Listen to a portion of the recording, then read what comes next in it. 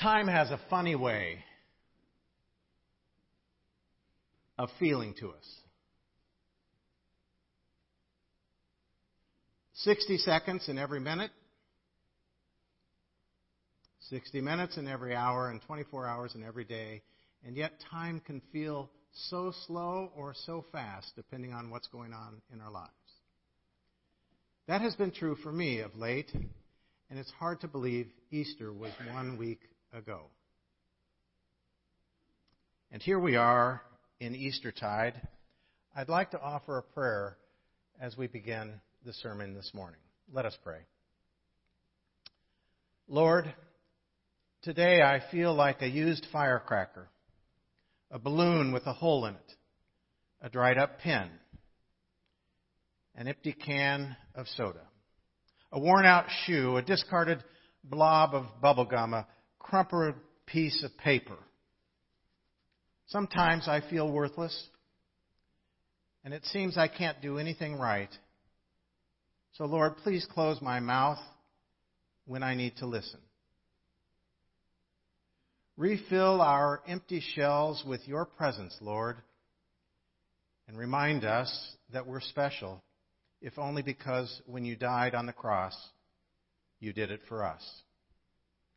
Recycle us into something that will be used for your glory as you pick us up with your resurrection power along the highway of your promised new life. And so, O risen one, you are the light of every new morning. You are the promise of every new dream. You are the hope in every lowly deed of service. You are the fresh breeze of newfound freedom. You are the beginning. You are the end. You are the beyond. You are all the in-between. We praise you each morning when we rise with you. Amen.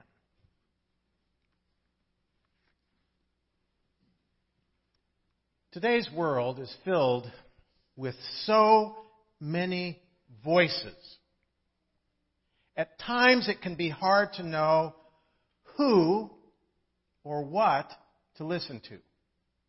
And so I suspect many of us take in a little bit from here and a little bit from there, and so on and so forth, to cobble together something of an understanding of reality and maybe even what we believe. Trying to put it together when all the while it feels like all things can't be put together.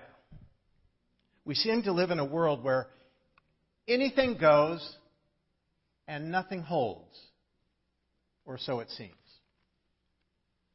So what can a preacher like myself say to a congregation searching for direction and coherence in changing times and in a troubled world?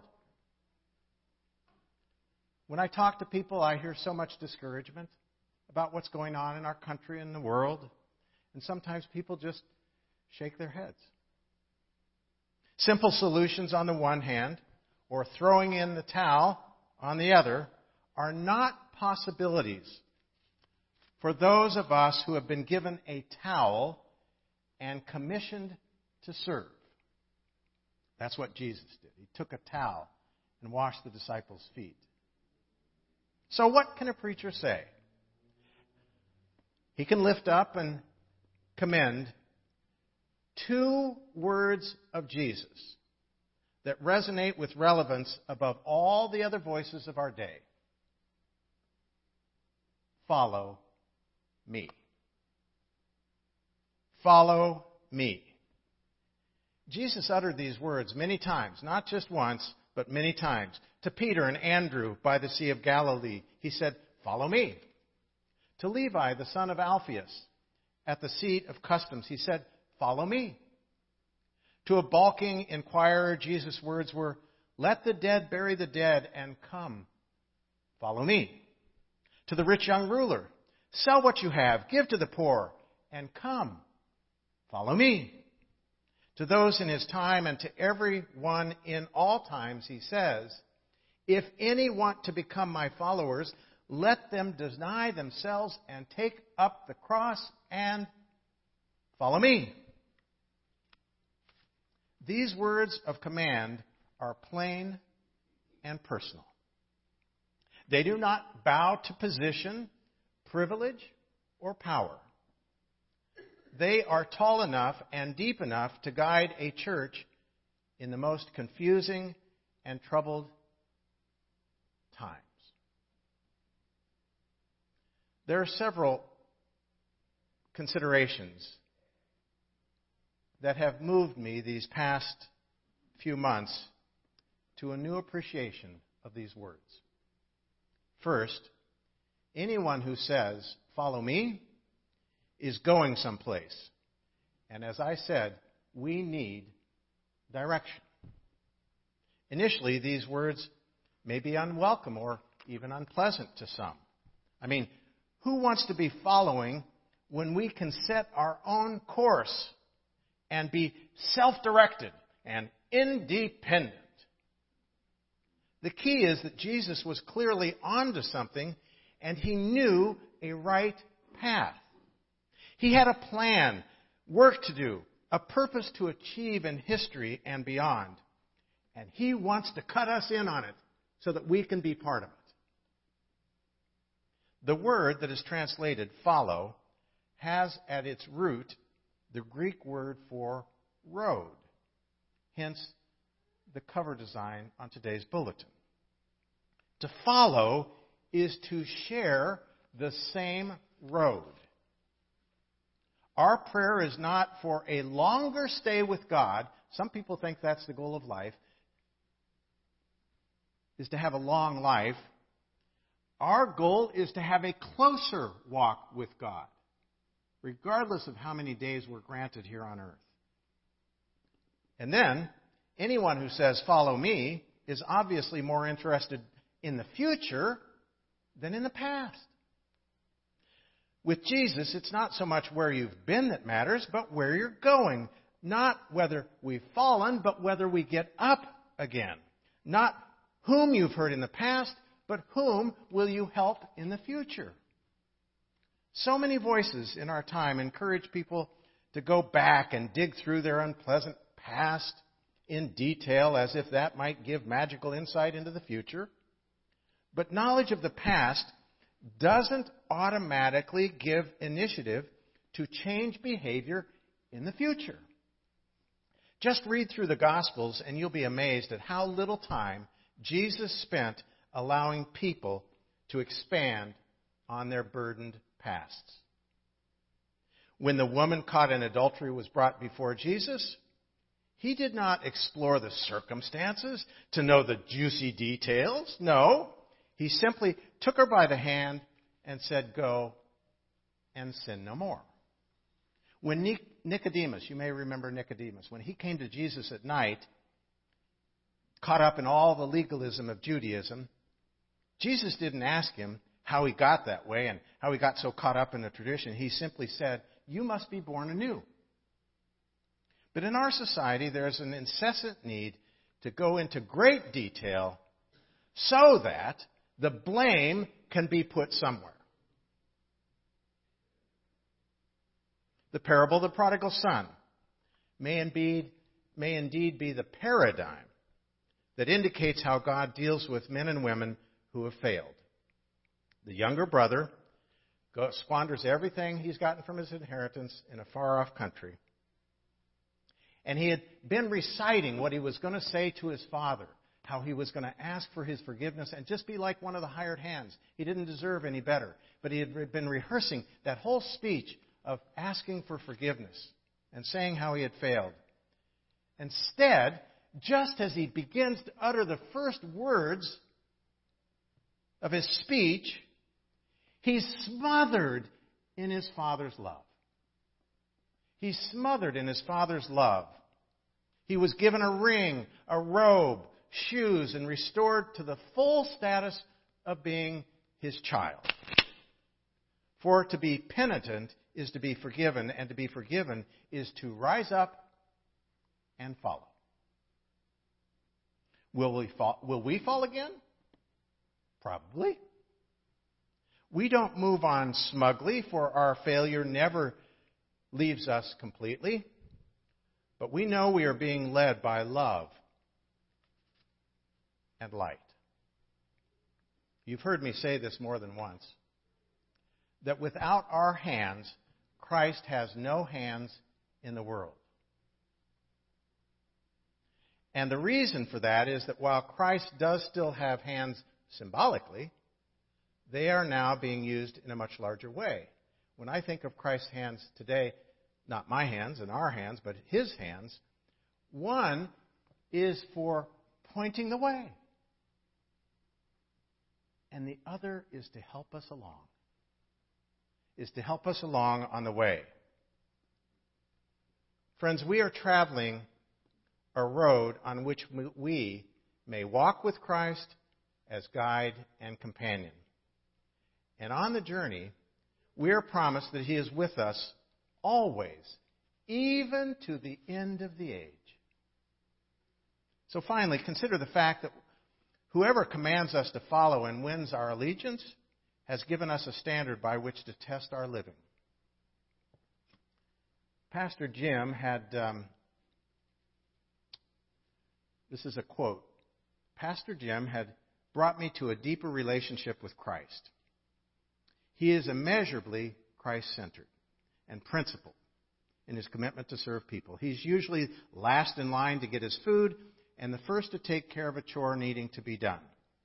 He seems to overflow with love for people and other living things. I saw him speak to a man badly crippled, and the man got up and walked away unassisted. Jim, of course, gave the credit to God. I've seen him cup little insects in his hand and tenderly carry them outdoors. And unless I had seen these things firsthand, I would never have believed life could be so hopeful. I came to his church last summer and now have the privilege of supervising an innovative cultural enrichment program for children. Such meaning has my life. Now, I want you to hold on to your seats. For in November of 1979, Pat Grunett, who shared that story, drank the cyanide Kool-Aid offered by her pastor, Jim Jones. Became one of the 900 Jonestown victims. That cult in which she felt Christ-centered in her first encounter had so lost the sense of the vertical dimension of life that the horizontal ravings of a madman took the illusion of spiritual nourishment for her. Christ does not take us in the way a cult would, to somehow absorb us so that we have no mind of our own. No, there is always a distance between us and the Lord, between the servant and the one you serve, so that our selfhood, our integrity, and uniqueness might be preserved. And we are not called to slavish imitation, but to follow each of us in our own unique and distinctive ways. For there is no time or place or circumstance where one cannot follow if it's integral to who you are created to be. What Christian living is all about, both individually and together, is following Christ. Following. This is the word that needs to guide what we do and say and think as committee members, council members, trustees, ministry team members, women's fellowship, choirs, ushers, and greeters, and members of the congregation. In this action, this decision, this response, this attitude of such a quality that is moving this church, the neighborhood church, in the direction Jesus is going. We may not always agree on what it means to follow Jesus, but we cannot question the basic presumption that we are here to follow Jesus. And here's where Jesus' call rises above all the other voices of our times. For it doesn't matter whether our action is profitable or popular, whether it's practical or realistic, whether it wins the praise of others and the wider community around us. What matters only and always is whether it can be understood as following Jesus Christ. For many people, I'm not suggesting for you, for many people, their faith is like a big security blanket, helping them to feel comfortable in a troubled world. For us, it is a cross which leads inevitably to suffering and self-sacrifice. For whoever would be my followers, let them deny themselves and take up their cross and follow me. Each of our crosses, did you notice it's the possessive? Each of our crosses will be different, depending on our life and our circumstances.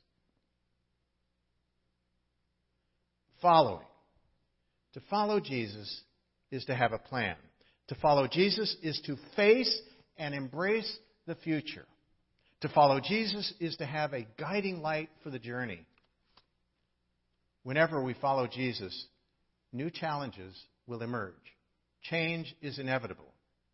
For when His words, "Follow me," register deep in our souls, we can choose to die to God and live for self, or die to self and live for God. The kind of loyalty I expect of myself and that I see this congregation offering up to God can be summed up in the words of an obscure figure in the Old Testament by the name of Ittai, who belonged to a foreign country. On a dark day, when many of King David's troops were choosing to desert him, David turned to Ittai and said, in effect, "You've got it made at home. Why don't you go back? You have served us well already." But Ittai answered, "As the Lord lives, and as my lord the king lives, surely in what place my lord the king shall be, whether in death or in life, even there will your servant be." 2 Samuel 15:21. Friends, today, wrapping up our Lenten and Easter Sermon Series, Following Christ. This technically ends that journey, but my hope and prayer is it will last a lifetime. Yours and mine. Following Christ. Following Christ. And now, a postscript. I'd like to share a few thoughts that I've never preached on before.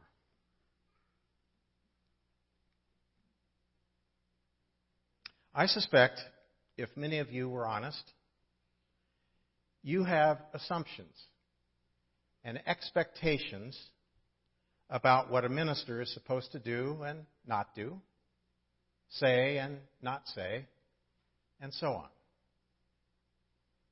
Ever since I began in ministry over 41 years ago, people have had expectations of me.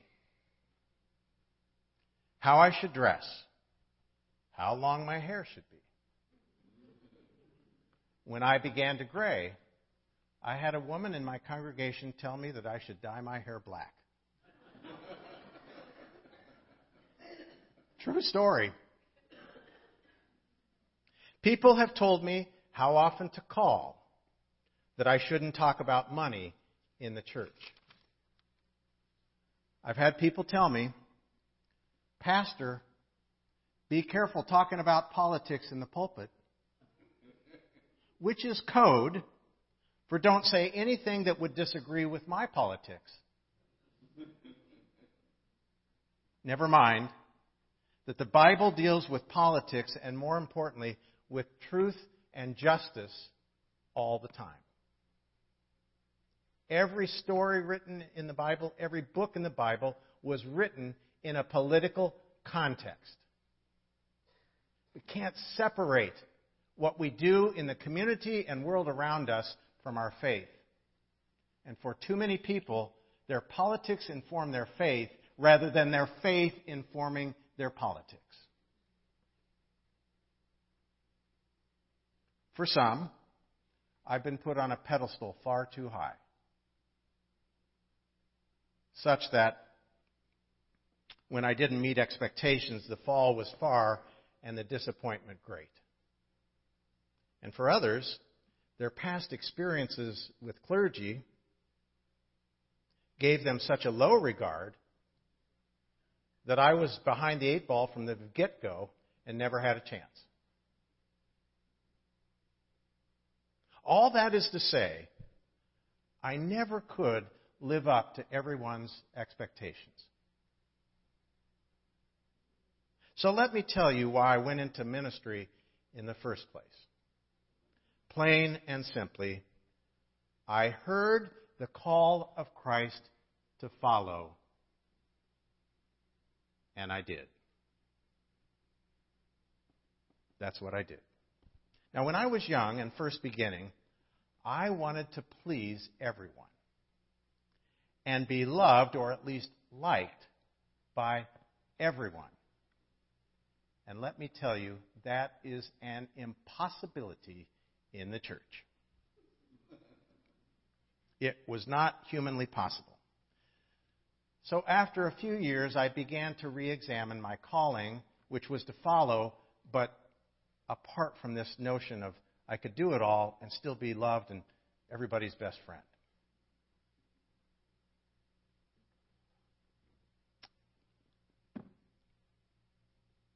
I affirm I am called to follow Christ, to be faithful to Christ and His teaching. And as such, I am called to love people, not necessarily to have everyone love me.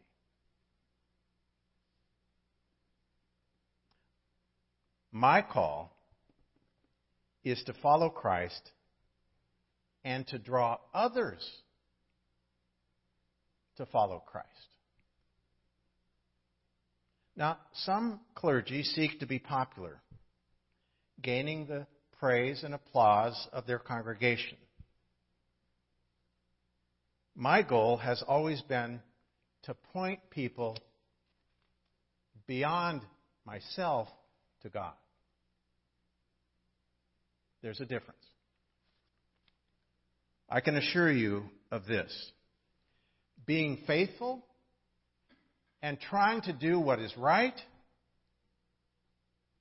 will not always be popular. And it won't be what people want or desire. Friends, my hope and prayer is that in some small way, my following, inadequate and imperfect as it is, has been helpful to you in your following, in your growing in faithfulness to the one that you follow too, even Jesus Christ our Lord.